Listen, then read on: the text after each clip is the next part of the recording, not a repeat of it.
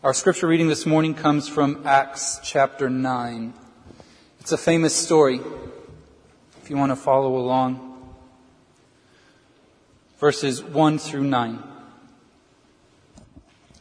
Meanwhile, Saul, still breathing threats and murder against the disciples of the Lord, went to the high priest and asked him for letters to the synagogues at Damascus, so that if he found any who belonged to the way, those are Christians, men or women, he might bring them bound to Jerusalem. Now as he was going along and approaching Damascus, suddenly a light from heaven flashed around him. He fell to the ground and heard a voice saying to him, "Saul, Saul, why do you persecute me?" He asked, "Who are you, Lord?" And the reply came, "I am Jesus, whom you are persecuting. But get up and enter the city, and you will be told what you are to do." The men who were traveling with him stood speechless because they heard the voice, but saw no one. Saul got up from the ground, and though his eyes were open, he could see nothing. So they led him by the hand and brought him into Damascus. For 3 days he was without sight, and neither ate nor drank. This is the word of God for us, the people of God. Thanks be to God. I would like to speak with you on the subject of conversion this morning, but I would like to start with the profile from our story.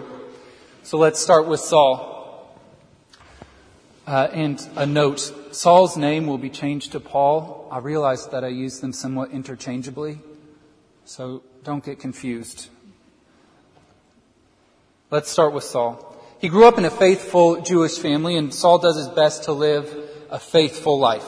He believes in God with 100% of who he is. He knows his scripture. In fact, there's a pretty good chance he would have the entire Old Testament memorized. Memorized, like in his head, able to recite it. He knows all the prayers, and he's working to be the best believer in God that he can. On top of all of this, he has his career, which you might not know. He's a tent maker. So he works hard building his business and perfecting his craft, long hours working with his hands, working with leather, building tents. And he knows where he's headed. He knows where his life is headed. Maybe he's married, maybe he has kids, we're not sure, but for sure he has friends, he has colleagues. A lot of people know Saul. And he's doing his best to be faithful to God and his family and to do his work well. And then he finds out about this group called The Way. They will later be called Christians, and he loses it. He freaks out.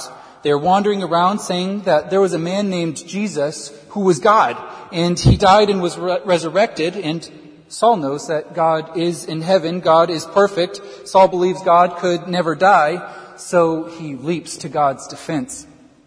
The story for the morning says that Saul is breathing threats and murder against the disciples of the Lord. So he goes to his boss, the high priest, and asks for permission to go out and find these people who believe in Jesus and arrest them. He wants to bind them and drag them from their homes to the capital, to Jerusalem, where they can be thrown in jail and maybe killed. The high priest gives him permission and sends him on his way, so Saul sets out, and he's got some soldiers with him because Paul is on a mission to kill some Christians. This is no joke. He is honestly doing what he thinks is right. He is trying to be faithful to God. This is his trajectory. It's easy to read Saul as some sort of mustache-twirling villain. He's doing some pretty evil stuff, but you have to remember that Saul is not a cartoon character. He isn't trying to be a bad person. He's trying to be faithful. He's trying to honor his family. He's trying to defend his faith. And he is doing things horribly wrong, but he is doing it with the best of intentions. Which is exactly how we find ourselves in trouble too. Hardly anyone sets out intending to make a poor business decision. That's not how it happens. There's pressure to get profits up, to cut costs down, to make a statement or maintain productivity. Someone is trying hard to do their best for the company, and they make a hard choice because someone had to do it. Or we trust our hearts and in following where it leads, find ourselves in an emotionally compromised relationship. We look around and wonder how our heart could have led us so far from being faithful to the person we love. Or we share that secret about someone else, honestly, just because we're making conversation. There was nothing malicious about it. We didn't intend to hurt them. We just thought it was interesting, so we shared it. No one sets out to be a mustache-twirling villain.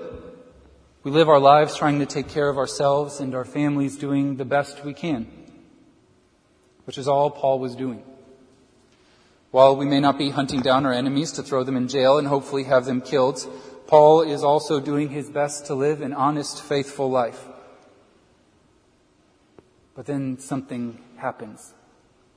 This is how conversion always works. Someone is living a life with a trajectory. They know where they're headed. They've got plans. They know who they are. They know where they want to be. And then something powerful sweeps in. It is shaking. It is overwhelming. As I was graduating seminary or preparing to last spring, I was looking for jobs in what I had trained to do. So I was applying to churches exclusively in major cities as an associate pastor of a major youth program. These cities were Chicago, Atlanta, New York. I applied to these and frankly my references were spot on and my applications were pretty good, and got a slew of denials. God had a different trajectory. There was no blinding light from heaven. There was a stream of rejections. And I could have pushed against it. I could have resisted what it seemed like God was saying. And I could have found a position that would work. But the Holy Spirit was guiding through a conversation between one Judy Stiles and one then Micah Thomas. The Holy Spirit was guiding. There was no blinding light from heaven, but it began to feel like there was a neon light over Scottsboro Cumberland Presbyterian Church.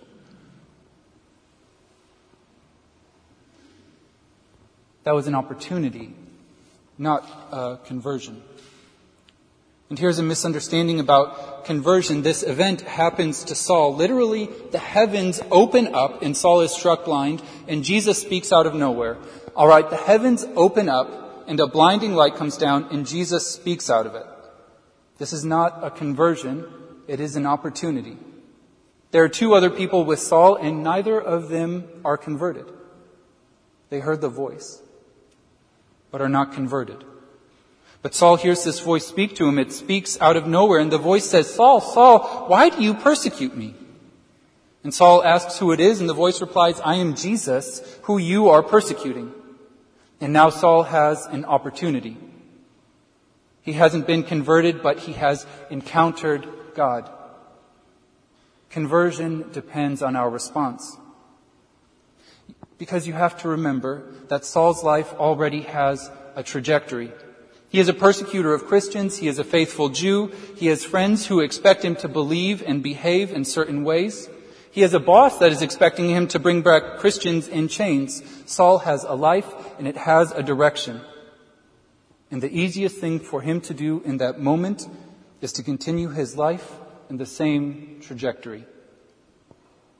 Because changing your life is hard.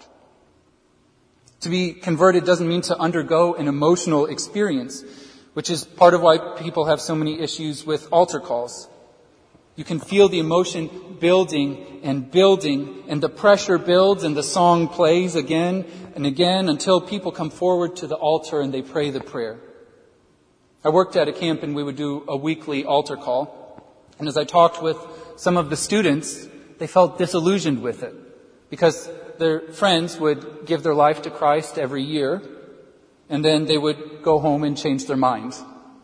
And then they would come back to camp and do it again. Which makes you wonder if they were ever converted. Many of us have encountered God. That's the part of altar calls that are good. They are a venue to encounter God, and just as important, to declare publicly that you have, that God matters in my life. And maybe we have an altar call or a moment we would point to or a person. We point there and say that we encountered God. But that encounter of God is not a conversion. Because conversion means physical change. From dollars to quetzales.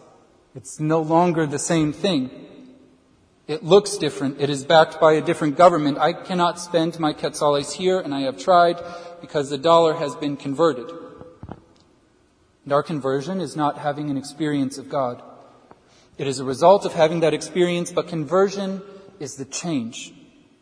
When Paul is converted, it's not that he continues on the same trajectory, but now God is tagging along. Instead, who Saul was is interrupted. The trajectory of his life has come to a crossroads. He has this experience of God and he decides to change directions. Saul, who was a successful Jew, a persecutor of Christians, decides to set aside his certainty and see what God has in store. But look at this. He will still use the same scriptures. He'll still be a tent maker. That's still how he makes his money, but he has changed. And so has his behavior. This thing happened. Paul encountered God, and Paul decides he has to respond. So he does something radical. He hands his identity over to God. Almost all of the letters we have from Paul to a church or a friend begin the same way. I, Paul, a follower of Jesus Christ. Paul's identity was one thing. Now his identity is about following Jesus. It's not that Paul finally figured out who he really is. What happened here is Paul let God step in and change who he is becoming. Paul, left to his own devices, was a killer of Christians and a denier of Jesus Christ. But because he has been converted, Paul will begin looking more like Jesus. This is not an easy process. We heard Paul reflect on it in his letter to the Romans that Duss read. For I do not do what I want, but I do the very thing I hate. He wants to be changed. He knows how he wants to live, but he doesn't always do it. Conversion is not simply a moment, but a beginning of a lifelong process. When we convert, we begin handing over every aspect of our lives to God to be converted. It is handing to God even the parts of ourselves that we like, that we are proud of, to see what God will do with them. And the reason this language is so intense is because if it's not, our life's trajectory and our society will carry us in the direction we were headed.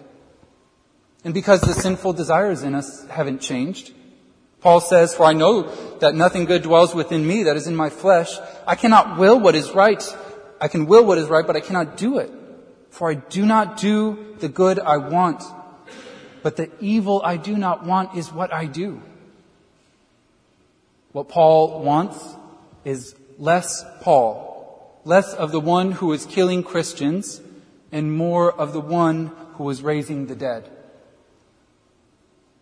Now, I know, and you know, that conversion is a word that can be used poorly. But it is a really important word in the Christian tradition. Conversion is used to describe our response to encountering God because who God is and what God has done and what God is offering us is so large and so important that we are not the same after encountering it. And at times this question will be asked in terms of salvation. Someone will say, have you been saved? But this can miss the point. If you look at the story of Paul's conversion, the word conversion or convert is never used. Did anyone notice that? Partially because there isn't really a good word for it in the Bible. There are a few words that translate as convert. One is newly planted. The implication is that you have been uprooted from one way of life and planted in a new one. You are still the same. The plant is the same. But it is growing differently because it is planted somewhere else. The other word is a newcomer or an outsider. You are from over there, but now you are here. It's the same word used for immigrants because you are of the world, but now you live in God's kingdom. And here's my point. A man is out searching through the woods. He's a treasure hunter. I've heard some people do this around here. He's out there with his metal detector and he's always digging up historical artifacts, old watches and arrowheads and campsites, and he digs the stuff up, and either he donates it or he sells it or he keeps it in his house. And then one day he finds a chest of gold. And he digs it up, and it's solid wood with beautiful metal designs. It's padlocked, so he breaks the lock off and opens it, and it's full of gold, literally full of gold.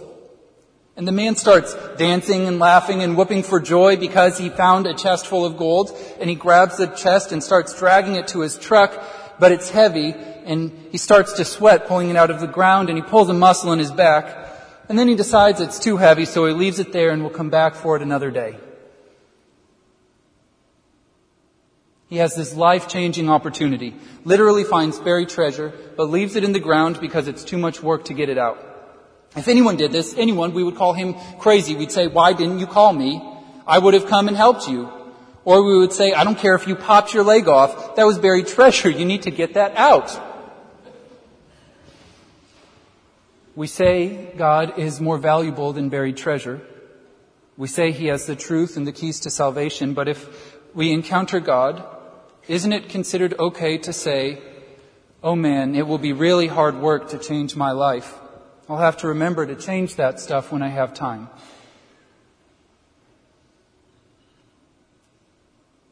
Isn't that considered okay? Conversion isn't finding buried treasure. It's finding the treasure and it's bringing it home. You don't control when these moments happen. Paul was walking on the road, ready to arrest some Christians. You may just be on your way to buy groceries. But when that moment comes, don't decide you're too busy. That moment is pure gold, and it's worth the effort. Will you pray with me?